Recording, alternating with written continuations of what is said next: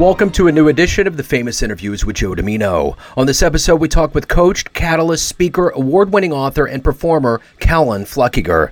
Born and raised in San Francisco, Kellan now lives with his wife, pets, and extended family in Alberta, Canada. He has had a 30-year career in the energy industry and C-suite positions in both the United States and Canada.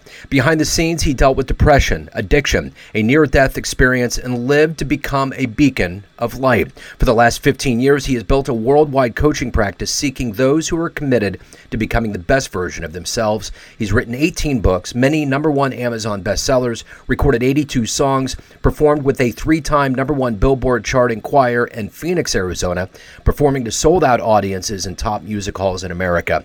He has a goal to reach 50 million people in 2023. We get into his fascinating tale. Enjoy this interview. Hello, Neon Jazz. Hey, Kellan, what's up, man? How are you today? Oh, I'm good. Nice to meet you. It's Neon Jazz and Joe Domino. We go together. We're like an Oreo cookie. All right, Oreo cookie. Are you the white cream in the middle or the chocolate sandwich? I think I'm everything just blended up. I'm like a blizzard.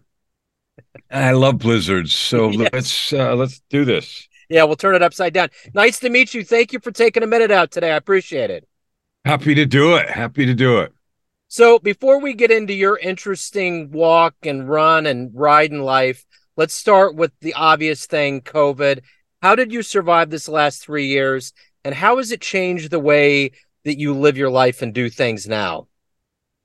So when COVID started, I've had been online running a online coaching business for many years. So I was already working from home and have clients all over the world. The way it changed is I stopped doing speaking events as much. I traveled and did those. Those have restarted just sort of gradually. So that changed a lot. My podcast started right at the beginning of COVID in March of 2020. Somebody called my wife, who we'd been in a mastermind with a few years ago, and the word lockdown was first uttered out of somebody's mouth, right? And he said to Joy, my wife's, does Kellan have a podcast? Because he was looking for some motivational stuff. And we didn't. And she said, yes. And so Your Ultimate Life was born in April of 2020. And now I just recorded episode 770 something the other day while I was in Phoenix. So that's been a change, a grateful thing, because my goal this year is to help 50 million people to discover and serve with their divine gifts. And the podcast is one of 4 platforms that I have to reach out to people and help with that effort to help people choose to find their gifts and serve with them. And that includes creating businesses and all the rest that they might do. So that's kind of what COVID's done. It has made also platforms like Lunch Club, it's an AI networking platform, really popular. A client of mine suggested that I join that, and just for fun, and I wasn't going to, but then I did, and it's turned out to be a really fun thing. I've had 270 something meetings with people all over the world in the last 2+ years. So that's been a lot of fun. Those are the main changes that have happened to me because of COVID. Well, and you're a coach, you're a catalyst, speaker, award-winning author, performer. There's a lot that goes into you, but let's get to the essence and kind of boil it down a bit. I'm going to hypothetically put you in front of a bunch of grade school kids, career day, 3rd graders. One of the kids looks up and asks you, what do you do for a living? How do you answer that child? I look at him and I would say I would kneel down, or I would squat down, but probably get down on one knee, and I would ask him, and I would be focused on him specifically and only directly. And I would say, what do you love to do? And I would go with that question until we got something that they really love to do. And then I would ask, wouldn't it be fun if you could take that thing and do it, develop it, do it well, and turn it into a business where people paid you to do it? And after they got all done being excited, I would say, that's what I do with grown-ups. And I help people find the thing they love the most and are the very best at, and help them figure out a way to serve people, to turn it into a business so they can live a life that they love every single day. That's excellent. So let's get to how this all started for you. The beginning of the journey. Where were you born and raised, and what were these seeds that were planted into you to be somebody that feels the need to help people and to also have that artistic, the right left brain mingling? So I was born in San Francisco. I was raised in a two-parent home. I was raised also in a fanatic sort of environment where the discipline today would be felony child abuse. The seeds that were planted were self-loathing, depression, and negativity. So I left home at 17, and for the next 35 years, until I was 52, I lived on a roller coaster of creating huge career success in the corporate environment, following by sabotaging that. So I had huge rides, and each one got bigger and bigger, and we're talking newsworthy rides. Like I was on the staff of the governor of California at one time, and chief of staff yanked me in the room and was worried that my scandals were going to bring down his administration, that kind of size. Yeah. I was married and divorced 3 times. I was in and out of rehab, struggled with addictions and all the other things. And finally, in 2007, when I was 52 years old, after 35 years, from 17 when I left home till then of that mess, I had I call it a divine intervention. Some extraordinary things happened that called my attention to the opportunity to change. I walked away from a 30-year career. I started life all over again and began on the journey of self-improvement, self-exploration, discovery that I have been on now. And it has led me to a determination, a single-minded determination, to be in the people encouragement business, which is how I think of coaching. So let me ask you this. When you were in the 3rd grade, when you were younger, what was your dream growing up? What did you hope would happen that you would become? I don't remember. And what I mean by that is I didn't have one. I didn't draw pictures of an astronaut and be one of those, or want to be a policeman or a fireman or anything. I used to love Star Trek when it was originally on TV in the 1960s, because I was born in 55, so I was about 11 or 12 then. And so outer space, science fiction sort of things really appealed to me. When I first went to college, I had a scholarship in mathematics. I couldn't figure out what to do with that. I didn't really want to be an actuary. And so my gifts were in music. Started playing piano when I was young, and it was good to have music, but only as long as you were doing community or church service. The idea of being a musician or having a musical career was frowned on because those are all wicked people and they do bad stuff. So the one thing I wanted to do was not okay. So I got good grades because I was blessed with brains, but I really didn't have any idea what I wanted to do. And so then I thought the only thing I was supposed to do was pursue the kind of standard, go get a job, get up in the company, corporate kind of stuff. And so I did it and did it really well, but I hated it. So I kept trashing it and then doing it over again and then trashing and doing it over again. And like I said, ended up married and divorced 3 times and up and down that roller coaster like crazy.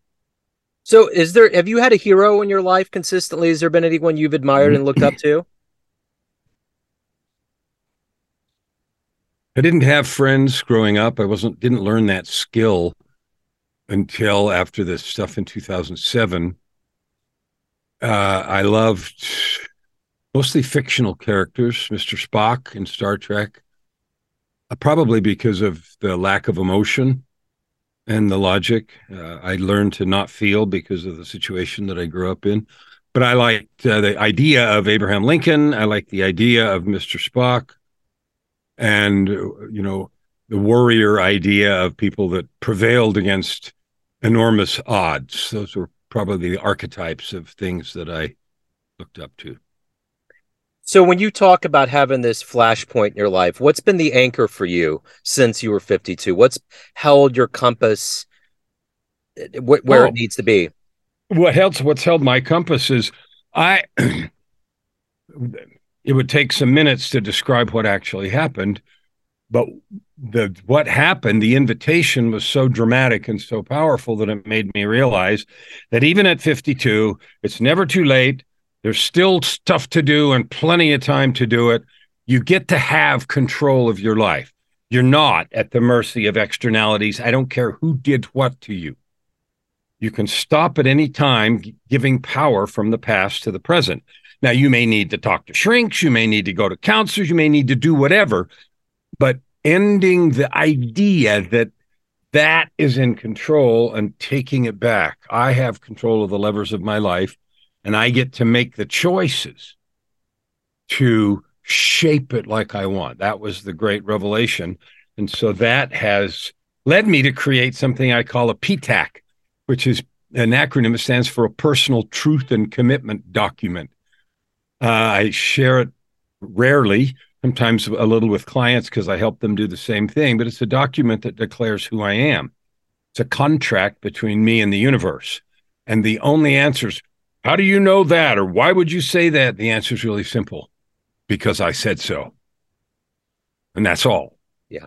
And you need no one's permission and no one's agreement because you said so. That's the most powerful phrase in the language.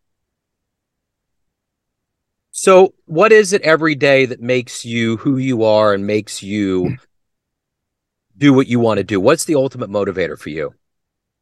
I created that document. It's a living, breathing document. I have it memorized. The second most powerful thing, or the two things that have changed my life continually since that time in 2007. One is the creation and use of that document. And the second is a morning ritual, which is grown from short to long, 2.5 or so hours. And it creates all kinds of time for me. It completely grounds me and allows me to be fully 100% present in every single interaction that I do. I live my life with no obligations. I have lots of commitments, but the idea of an obligation carries with it the seeds of resentment. I'd rather be doing something else, but I have to do this. So I've eliminated all those and treat everything as a joyful commitment because I said so. And that daily intentional preparation, consistent with the things that I describe in my own personal document, keeps me joyful, anchored, grounded, focused, and in love with every day. So of all of the things that you've done up to this point in your life, what are you the proudest of?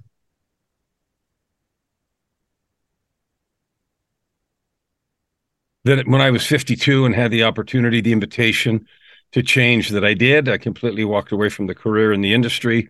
I've written 18 books. I have 85 songs on Spotify. I've been in a group that charted #1 on Billboard 3 times. You know, I've now taken control and live the life that I have determined. So that change, that pivot, and the consistent application and joyful fulfillment of that pivot is the thing I'm happiest about. So as somebody that's a creator, you know, we all are swayed by art. What was the book or the album or the art for you at pivotal points in your life that really either pulled you through or that inspired you and made you want to do it?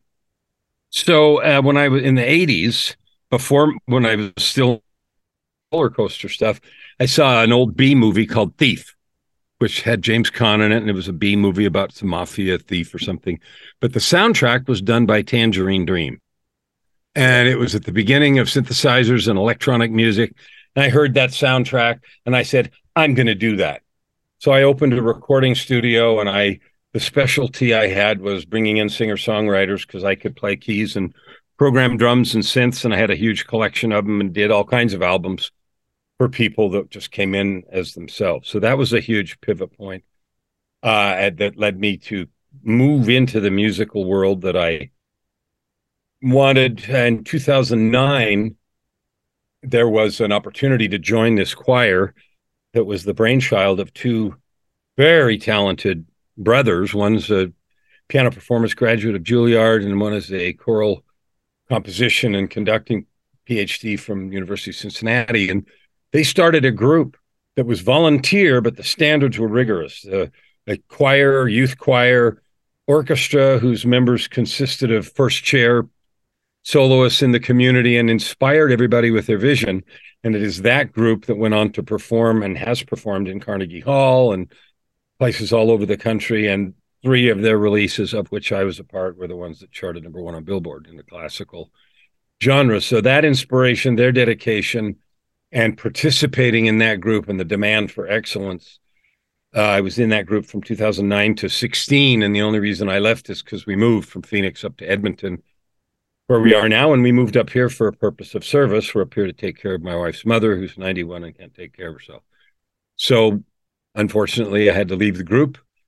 But if I ever move back, and they've now expanded to 5 locations. There's one in Orange County, there's one in Phoenix, there's one in the Utah Valley, there's one in Boise, there's one in Dallas, and I just now heard they're opening another location in Kansas City, all on the same principles, all first-rate performances. The grand choir is every bit as good as the Mormon Tabernacle Choir, for example. And we have performed in the Tabernacle in Salt Lake City. And recorded an album across the street in Abravanel Hall, which is the big concert hall in Utah. So when I say they're that good, like they're that good. Wow. Yeah, I'm in Kansas City, so I'll have to keep my eye open. It's called Millennial Choirs and Orchestras, MCO. Okay. Millennial Choirs and Orchestras. And I believe that I just got an email. I obviously still on their list, even though I've been out of there for 7 years. That's where they said their new chapter was opening. Wonderful. Where is, now that, life has changed for you at 52, it's never too late. You're going full steam ahead. What are you looking forward to? If we talk in 5 years, what do you want to do? What is on your radar?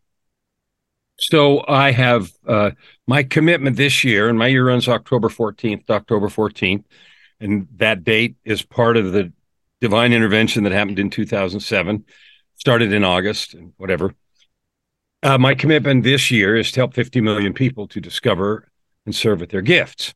That year ends October 14th. We've actually, at halftime, which was April 14th, added up all the audiences that we've reached, and we're already at 65 million. So we've decided to double down for this year. Next year, there's going to be more numbers. My commitment is to help every person that I can realize who they really are and what they're really capable of, so they can use that knowledge and skill to add good to the world. We have divisiveness, we have struggle, we have enough of that. So the more encouragement, love, kindness, sharing, lifting that we can create, the more we need. So that is one thing. I have 2 books that are underway this year. I have another album that I'm working on right now. I just released the first 3 songs on an EP called Oasis. If you look me up on Spotify, I've got 85 songs up on there of all kinds. So in 5 years, we probably won't be in Edmonton. I don't think my wife's mom's going to last that long, and we're going to get out of the snow as soon as we can. So we might move over to Vancouver Island. We might be back in Arizona, but I'll be doing the same thing. This isn't work. I do this because I said so, and I'm going to do it till my last breath. It's interesting, October 14th. I was actually born on October 13th, but I remember October 14th because there was a book about the rapture, and they made a show on HBO with Justin Theroux, and it was about the rapture happening, and the day that the rapture happened was October 14th. Well, the reason that's my beginning of year is part of the divine intervention. I was single again for the 3rd time. Do you have a minute for me to tell this story? Yeah. Oh, yeah. All right. So on in August of 2007, I was a $3,000 a week cocaine addict, and I was making so much money that didn't matter. I was single again for the 3rd time. I had 4 of my 10 children living with me. 3 were grown up and married, 4 were teenagers with me, and 3 were with one of the exes. That's embarrassing, but it's true. I came home on a Friday night, was going to go out and party for the weekend, and I felt this compulsion to turn on the TV. That doesn't sound like anything, except I had the coolest stuff installed, because that's what you buy when you make all that money. But I picked up the remote, and I'm like, I didn't know how to turn it on because I wasn't a TV watcher. I got it for the kids and stuff. So I asked my daughter, and my 16-year-old daughter punched some buttons and threw the remote at me. It landed on a program which probably isn't on television anymore, but it's a reality TV show called Intervention. And that's a program about families that stage interventions for busted loved ones. The protagonist was a high-ranking executive with a cocaine problem. So I watched myself on TV for about 10 minutes, and I said, this is crap, and I turned it off. I went around, did something else, and got ready to go out, and I was compelled, literally, to turn it on again. Now, this time I knew how. And that show started over. No, I don't have a DVR. No, it wasn't on the schedule. No, it can't do that. I understand. But it did. So it freaked me out. I'm like, holy crap. So I watched it and it went badly. The guy yelled at his family, swore he didn't have a problem, stomped out of the intervention. But it freaked me out. And it freaked me out enough that I went to bed instead of going out to party. When I went to bed, I went to hell. What I mean by that is I went somewhere, it felt out of body. But it was like a theater, dark, and I could see and hear things. And the scenes on the stage were from my life, and they were all focused on suffering. The suffering that had been inflicted on me as a kid, all up through the suffering I had inflicted on everybody else as an addict and a crappy marriage partner and all the rest. After an interminable period, a voice said, "It is enough." I woke up and I was disoriented because the sun was shining in the window and the windows face west. So I got out of bed and realized it was 5 o'clock Saturday afternoon. So I'd been somewhere nearly 18 hours. I realized, okay, I've been invited to change. I'd never sought help. Everything was this whole isolation, can't talk about your feelings for all these years. And I said, so I have no idea what to do, but I know I'm done. So I threw away $1,000 worth of stuff I had and I quit cold turkey that day, Saturday in August. I also knew I had to get, and so that got me sober, but I didn't do anything to do with how I got there in the first place, which is the depression, the isolation, self-sabotage and everything. The drugs were, a reaction to that. So part 2 of the divine intervention happened a little bit later.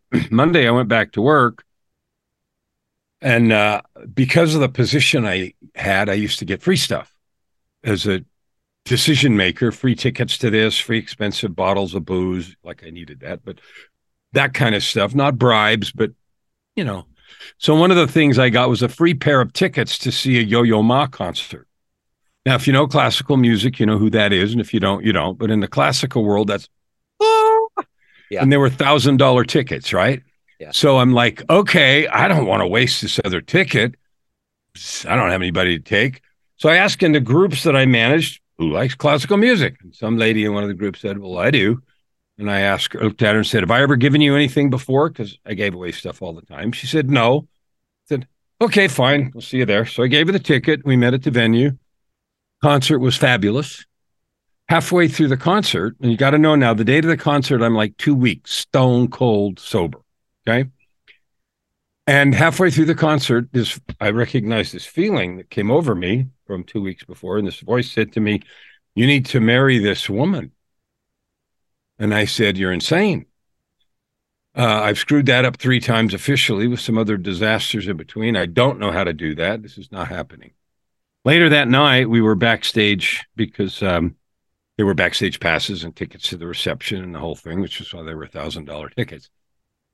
And the voice came back and said, and you need to tell her tonight. So I flipped out because I said, I don't really know her. Like, she works in one of my groups, but I don't know if she has a relationship. She could call the cops for harassment or HR or something. I said, no, this is not happening. But you don't win those arguments. So I did, and it went about like you would have expected. Are you insane? What are you talking about? But she didn't call the cops or anybody, and she wasn't in a relationship, which I didn't know. Over the next 2 weeks, she had her own set of experiences. And a couple of weeks after that, she quit her job. I walked away from millions of dollars of contracts, and we walked off into the sunset together. And last December, we celebrated our 15th wedding anniversary. Wow. Now, the reason that's interesting is the story by itself is incredible. Yes.